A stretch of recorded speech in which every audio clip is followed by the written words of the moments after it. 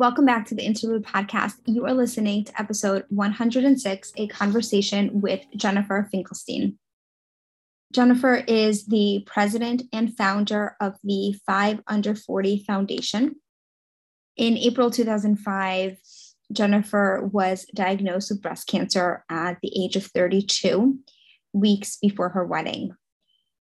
She found herself unable to connect with anyone who was in a similar situation, of a similar age, similar background, and everyone that she was being referred to connect with was older, had finished parenting, and really wasn't somebody that she was necessarily able to relate to.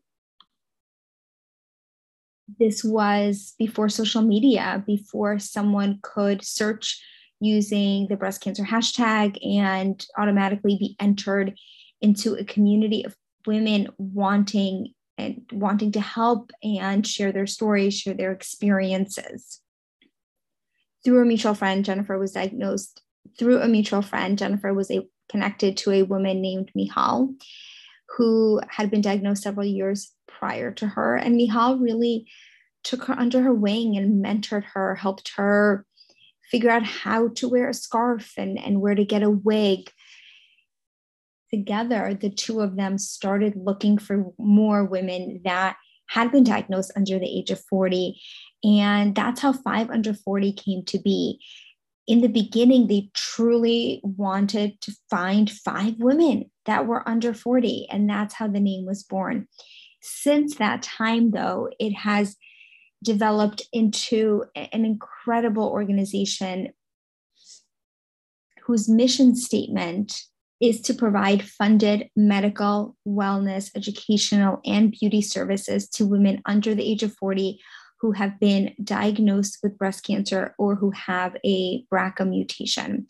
On today's episode, Jennifer shares some of her experiences when she was diagnosed. She talks a little bit about how 5 Under 40 works, what services they provide, and how breast cancer treatment has really changed in the last 2 decades, given social media and given the connections that now exist. And with that, it is my honor to welcome Jennifer Finkelstein to the Interlude Podcast. I'm your host, Dr. Eleanor Toplinski, and I am a board-certified medical oncologist specializing in the treatment of breast and gynecologic cancers. I started the Interlude Podcast as a way to share the journeys and experiences of women who are going through cancer. On this podcast, we talk about anything and everything related to the cancer journey, the treatment, and life after cancer.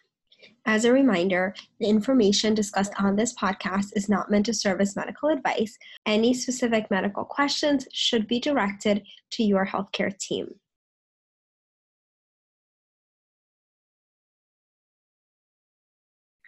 Jennifer, thank you so much for joining me. Thank you for having me. So let's start by just talking a little bit about who you are, share with the audience what your background is, and how 5 Under 40 came to be. Sure. Thank you for the opportunity. So I am not under 40. I am 49 years old now.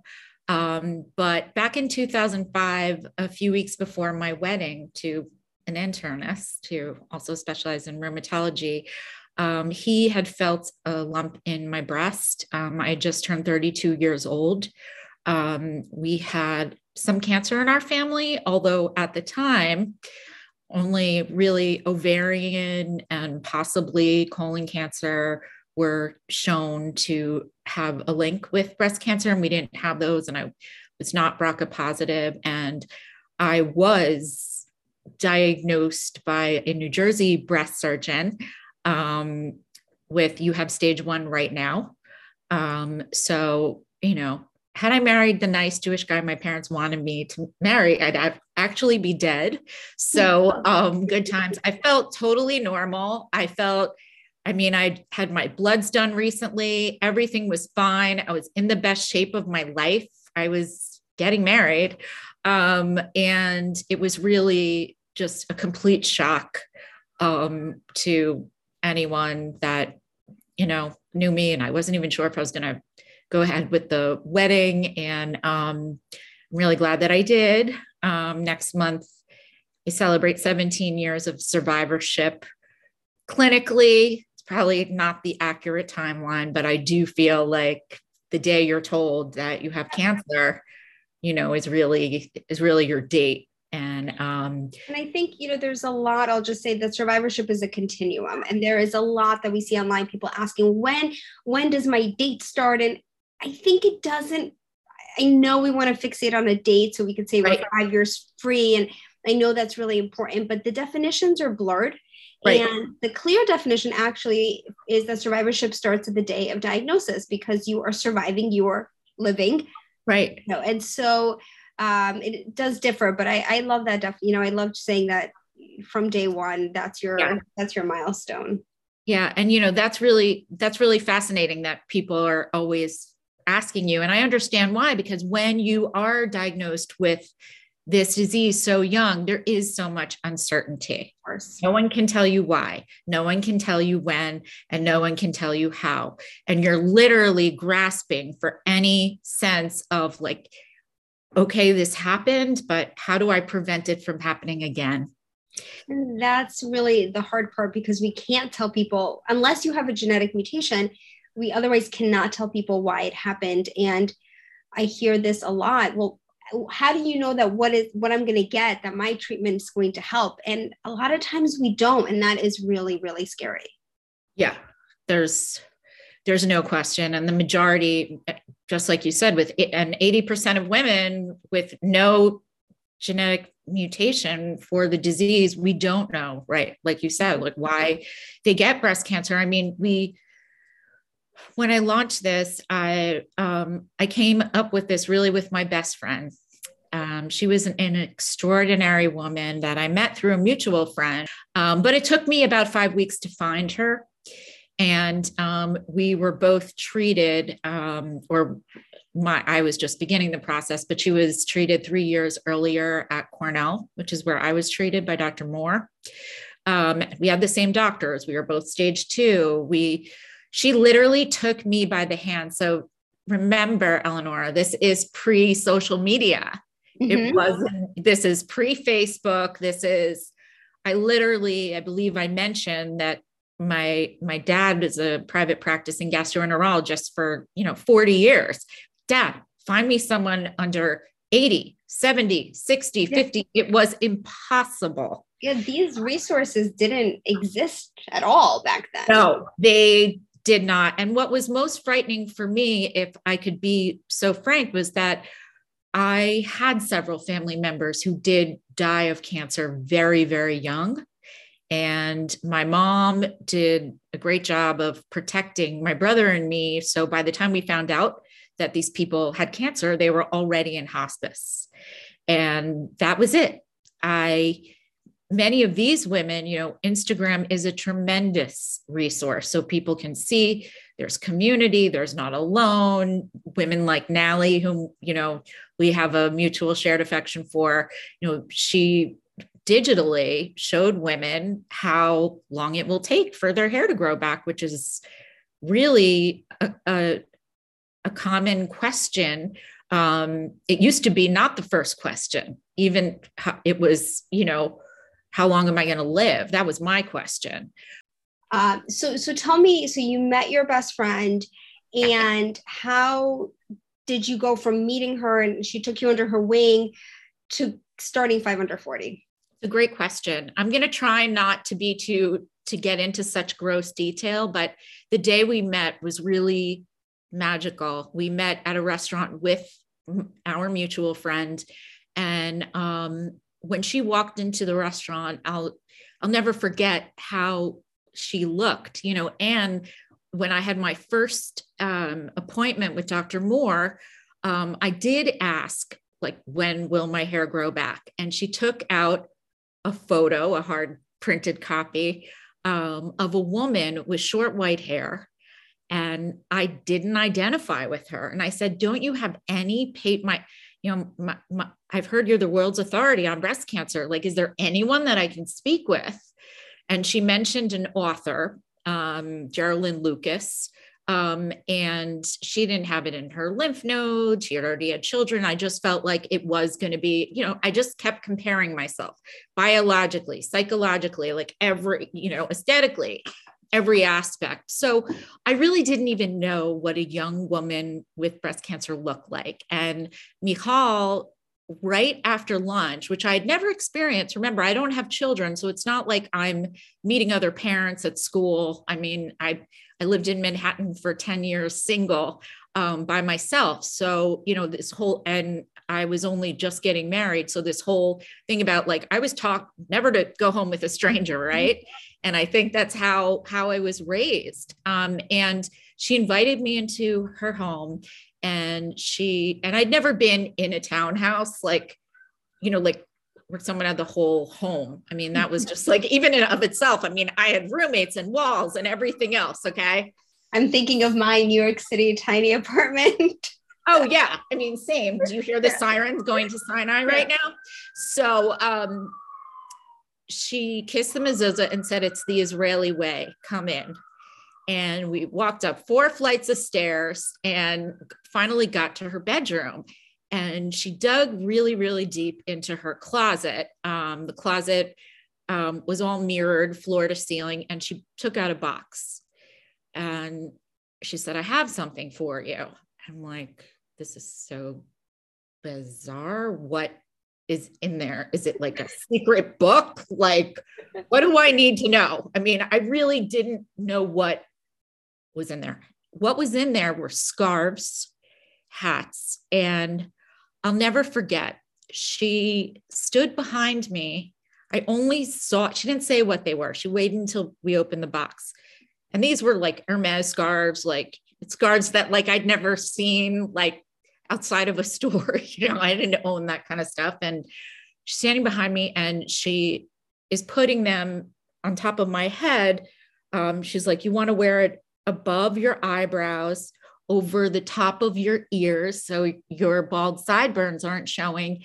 And you just have your earlobes with your earrings. You're going to wear fabulous earrings, and you're going to tie it like this." And there wasn't even a cell phone that I was like taking a photo or we could video how to do it. I mean, it was all in person. And I literally felt in that moment that there was a passing of a torch, that she was saying to me, "It's your turn. You can do this."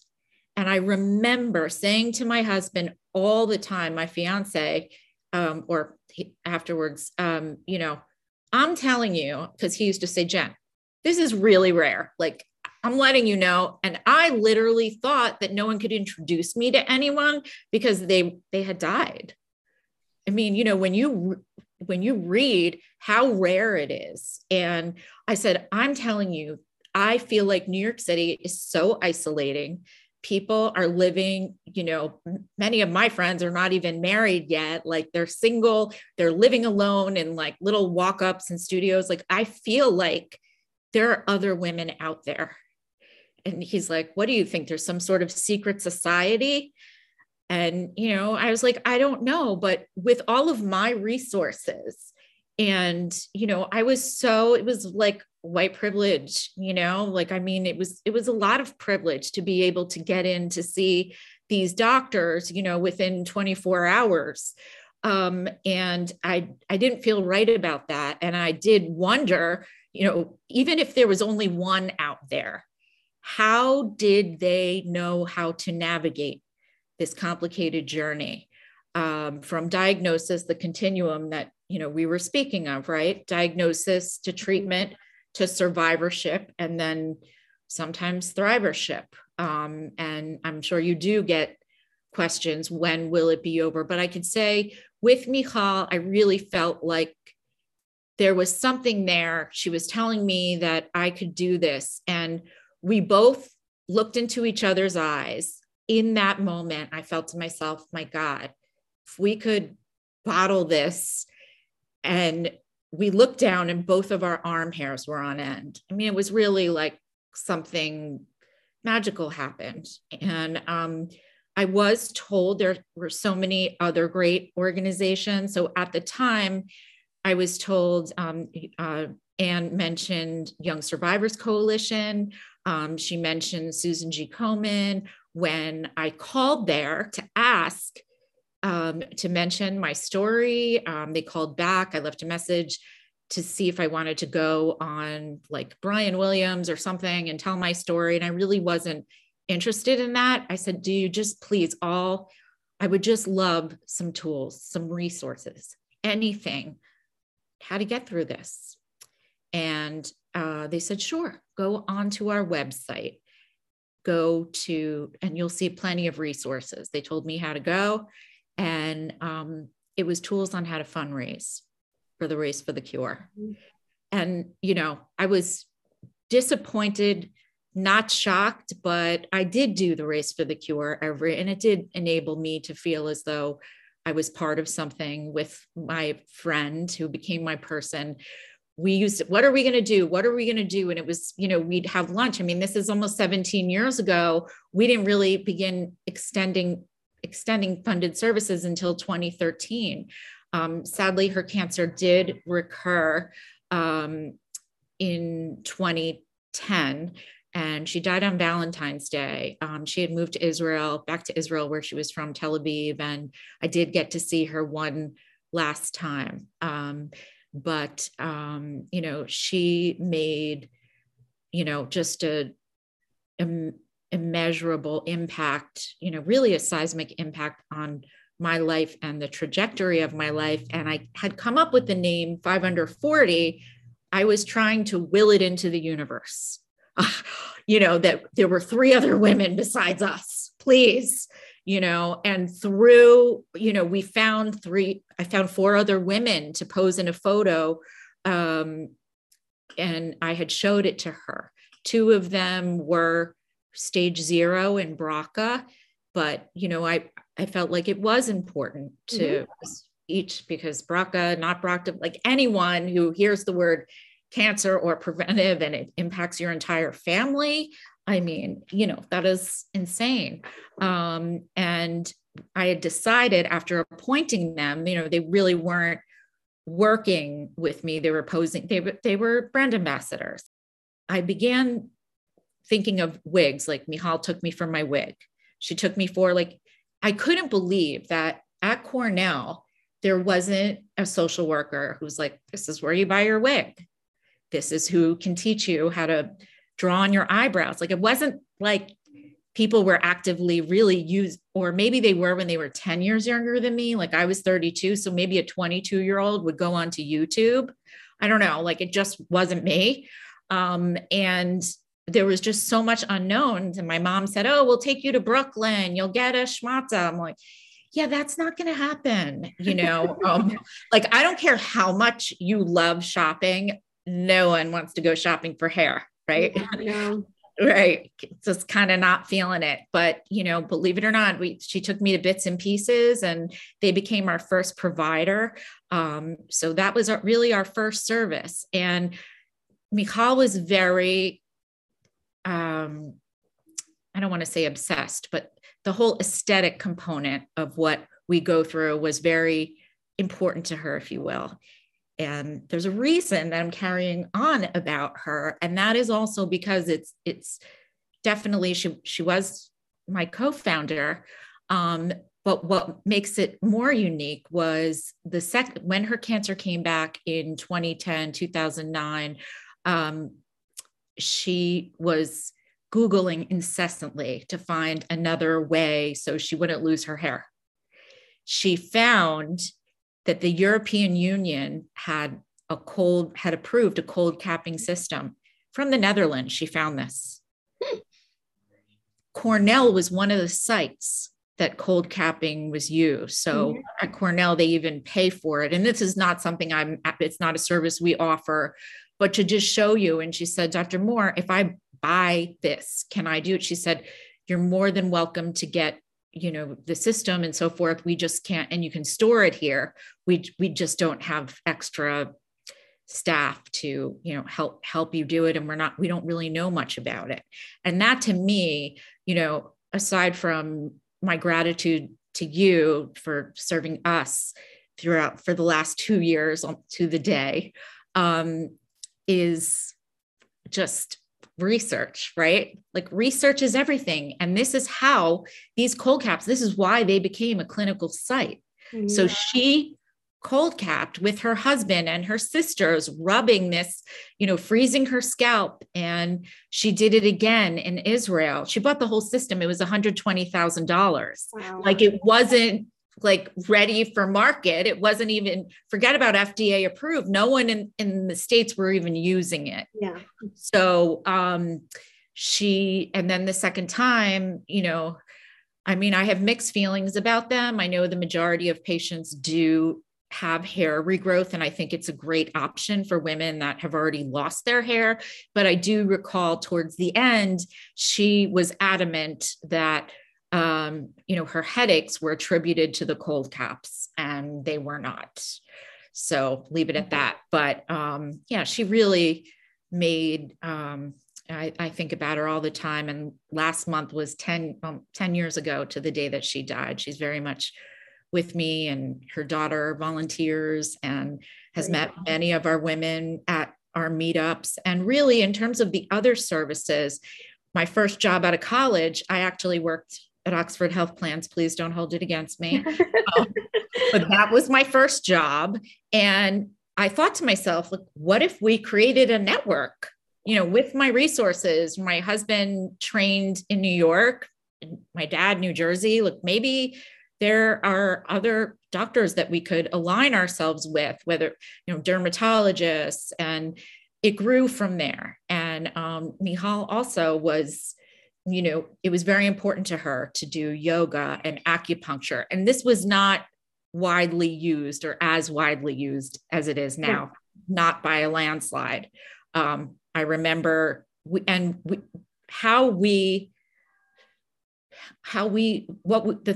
only resources that were really available to us were doing the walk and raising money, attending BCRF's educational symposium at the 92nd Street Y, and buying breast cancer stamps. And that was it. It's crazy, right? It's crazy that this was, in relatively speaking, not that long ago, and how far just things have come and changed. And it's really remarkable. It really is. There's so many great groups on Instagram, and it's fantastic. I'm just so proud of all of these young women and being so brave. And I definitely feel like women in social media across all platforms have really made a contribution. And what was going to be so unique about our organization is we're going to be patient-centric. And without social media, that's really hard to do, especially when I'm not even a doctor, I'm not a healthcare provider. But it was really important to us. And if you ask a physician, is premenopausal, is breast cancer specifically under 40, is it rare? They're going to say, yes, it is. It's only 5% of the population. But according to 2020 and American Cancer Society, it's a little over 12,000 patients. So that's it was 12,150 human lives. Mm-hmm. And these women on social media are putting a face to that. And there's something about that. And every year the data gets better. I recall an article out of JAMA saying that, the last few years that the incidence of breast cancer in younger women has tripled since the 70s.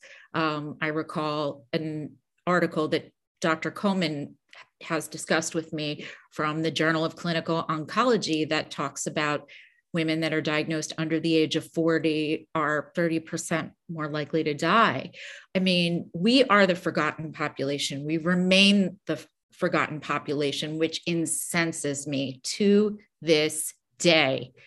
I never knew what an undertaking it really would be to really try to change legislation. And when I learn about the U.S. Preventive Task Force, which is not even comprised of don't get me started on exactly. And you know what? But you know what? I always thought they would lower the age and not elevate it. But without getting political, something happened with our most recent governor who had resigned about during the pandemic about 2 years ago. I read that women that are 35 and over, if they get a script from their doctor, they can in fact get a mammogram, which was not the case before. Even if you had money or the wherewithal to even be on the lookout for that, you couldn't get a mammogram. I understand the radiation, but now it's like, even if they lower, I never even thought it could happen under 30. And the first woman I met that was a BRCA patient, she was 26. Mm-hmm. And I met her in 2013, but literally, we've been tracking demographically, psychographically. It's really fascinating and quite frightening. This is an epidemic. I mean, there's no question. And it is criminal what is happening. And due to need, 540 was just going to be our faces. However, the women as brand ambassadors would share their story. It was typed up, no videos, no social media, just on our website. What happened was in 2013, women started coming out of the woodwork, and we had always intended to change the stories if we were able to, if we could find 5 more women. I remember saying to my husband, he's like, look, if you want to quit your job, because I was telling him, I think I'm going to need to quit my job. He said, hold on a minute, I will support you no matter what, but really think about how many people we're talking about here. It is rare to have breast cancer under 40. We know that, but the numbers, as you said, the numbers are increasing, and that is scary, and I think that one of the points that I want to make is it's so important for people to know what their risk is. How many people are not aware of their family history? They are not aware that they are not at average risk. And so starting mammogram screening at 40, they're too late.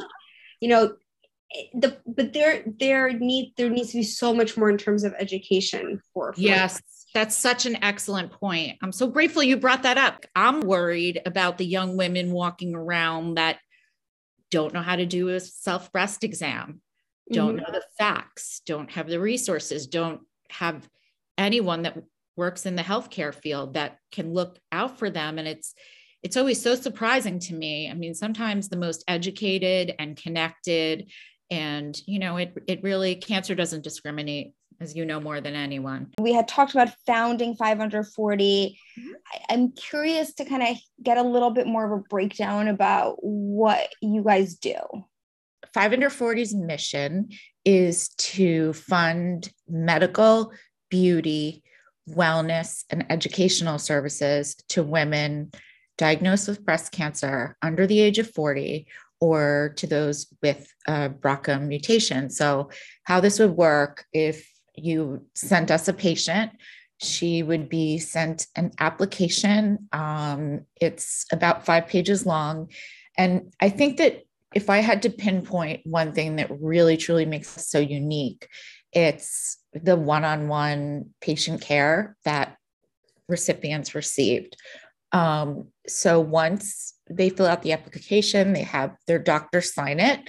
And when they choose their services, each recipient is entitled 3 services total. So she can choose 3 medical services. She can choose a human hair wig, mental health sessions, Zoom sessions with a nutritionist. We've got about 10 services, including wigs, that went from in-personal to virtual due to the pandemic. And it's actually been a great experience. So women have that option if they're not well enough, or if, we fund services to women in New York, New Jersey, and Connecticut, but they're coming from Albany and they don't want to make the trip to come in for a wig, for example. That's something that we can provide them with over Zoom. We're very selective about the vetting process, especially medical providers, but really all providers. We want women to have access to the very best and to feel happy and feel good. And the last thing that this should be is stressful, as you know, and there's just so many other factors that interplay into this diagnosis. So they choose 3. Now, something else that we've really grown in the last 5 years in terms of our targeting, really for emotional support for women with stage 4. They are entitled to our services for the rest of their lives. So that is a commitment that we've made. In terms of the ratio, right now, there's probably about, I would say, 20% women with stage 4. And, as we know, this demo is growing more than any other demo in this demographic. And then they have a doctor sign the application. And once we receive it back, they are assigned a peer match. And this peer match is their match for a period of 6 months. And then, during this time, we really, really recommend that the women do attend our meetups. So really, that's how a woman gets, and we've never turned anyone away for services ever. So it's really wild. Our meetups started really organically. And when I say that the first one we had, it was February 2014. And I had now known 6 women, and all 6 showed up to my office. And I remember there weren't any support groups for young women. And they were sitting on my sofa in the waiting room. I was using my husband's office at night to host these. And my eyes were tear filled. And I said, like, what are you doing here? And they're like, we heard there was an event. So, then, it was, these women became the next round of brand ambassadors. An example of the patient support, that the individual one-on-one, and what makes us so unique as a nonprofit that's truly patient-centric is, for example, we lost one of our patients. Well, we've lost a few, as you know, but the mother had reached out to us, and my gosh, I was just, we had laid her to rest a few days later, and that's when a social media announcement would come out. But it was really important to us that we called each and every woman with stage 4 that knew her, because she was always active in the metastatic community, in our meetups. And I know as firsthand, not having stage 4, but that learning that one of our sisters passed away, even if you don't have stage 4, but especially if you do, is just really devastating, because you're wondering, obviously, it just hits so close to home, and, you're just crushed. So it was important that we reached out to every one of the women one-on-one and let them know what happened before they saw it on social media. I think that's so kind and a gentle way of breaking the news. I think nowadays we just hear everything on social media, and it's a lot to take in. Mm-hmm. It really is. And it's like you're shocked, you're devastated, and we've been on the receiving end where it's like, just like, what happened? Where did it go? Did it go to her brain? Like, it's like, you just go on this, and it's like, let's lay her to rest first. And this is like private medical information. And, we, of course, it's natural to want to know what happened, right? I mean, it's especially, they form bonds with these women that, have cases like theirs, like hers in my liver, we're both ER positive, I mean, and you just wonder what's next. Did she know? I mean, it's just all of these. And, we've really learned from being at this out of the gate unofficially for 17 years, but, as an organization funding these services for the last decade, that, the only person that knows really like what this person's initial diagnosis is the doctor and the patient, and that's it. And regardless, stories just, I don't know, sometimes, people have their reasons about not really wanting to provide the full story. They don't want to be judged. They are in denial themselves that this is, the diagnosis and their treatment protocol, or perhaps they decided not to have certain aspects of their recommended treatment, and judgment can be passed there. So you just never really know.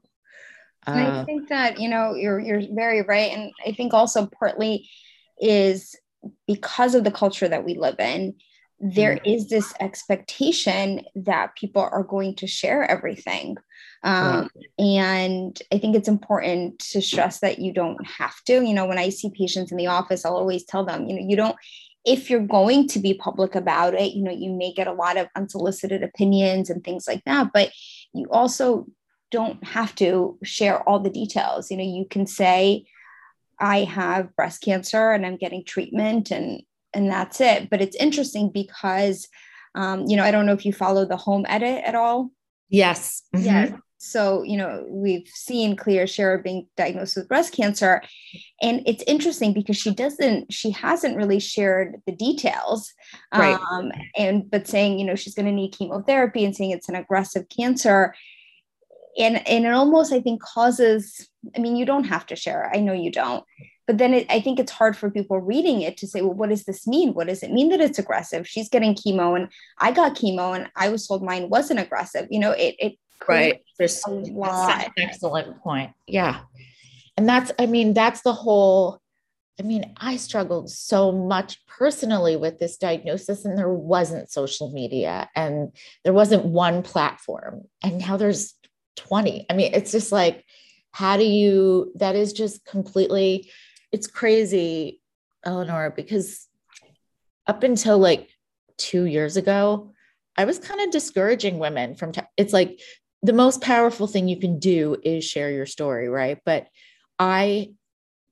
because you, right, like holding the hand and treating all of these women, I've just like witnessed this seismic shift in terms of like almost a shame, right? Just the public's, awareness, understanding, perception about the word cancer, right? And I think it was Susan G. Komen, that organization, of course, in the 80s that, made it okay. Couldn't even say the word breast on television.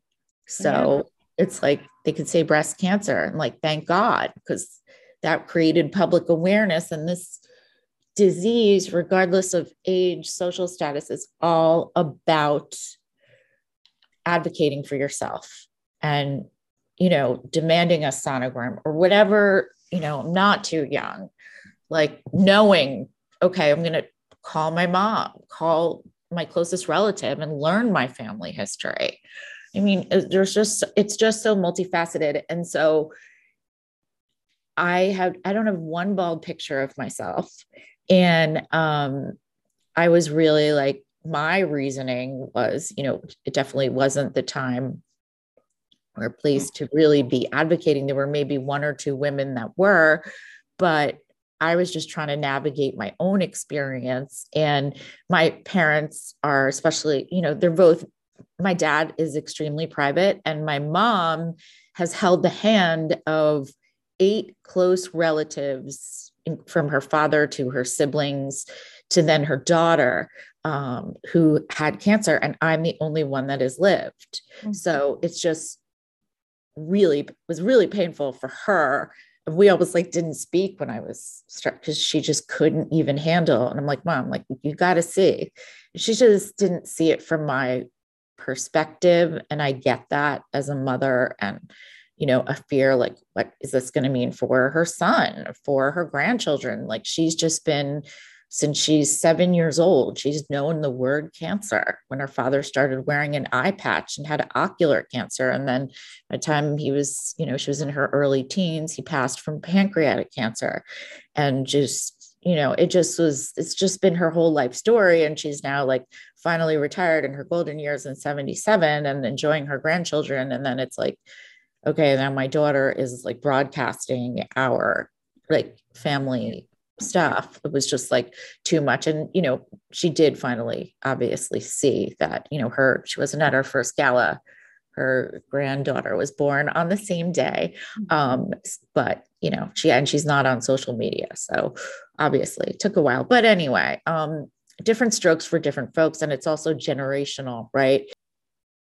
I completely agree. I think that what was very private now due to social media is becoming obviously a lot more public. I think it's changing the way that we talk about breast cancer. I think it's changing the way that people obviously find a community and find other women going through similar experiences. What was your experience and how that started to transform the work that you were doing?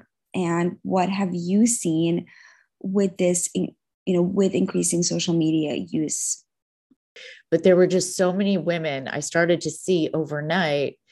In the beginning, there wasn't, I guess, like our first wig was 2013 in the, October. And I remember no one really had their cell phone with them. And then like, it just got bigger where I would see like people had cell phones and I would say, because in the beginning they would bring, of course, they're allowed to bring a family member. Sometimes it's like, two people, if they're that lucky to have two people there for them, supporting them. And then it was like, would you like me to use your phone to take photos? The most powerful thing you can do is tell your story. And whatever you decide, we support you, but like, maybe it doesn't have to be today. Maybe it can be on your terms. Maybe you just like think it through for a few minutes. Why don't we just take some pictures of you, hold on to them, and you decide when you're ready. I think that that's really important to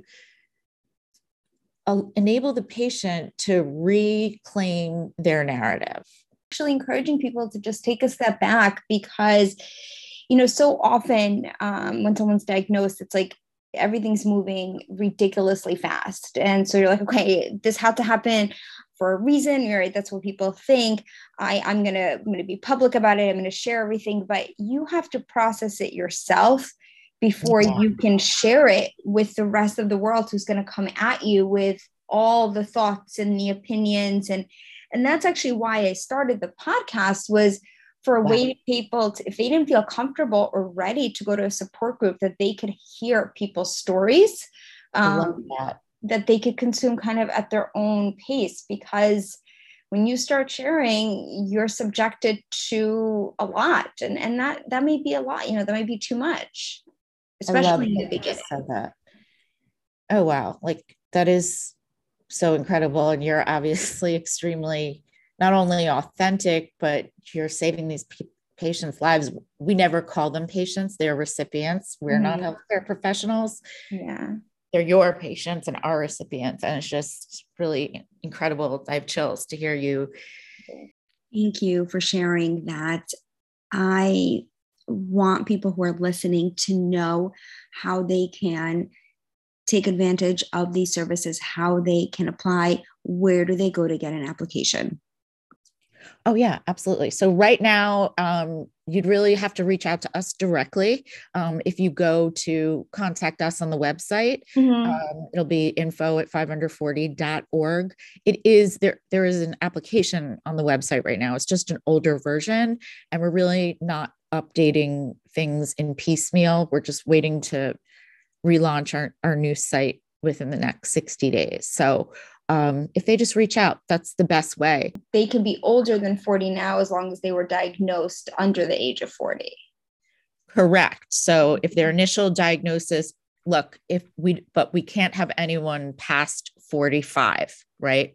Because then, if we had like a 70-year-old right now, and my God, how inspiring is that? I've known a few in my life that had a diagnosis at 32 and are now 76, and,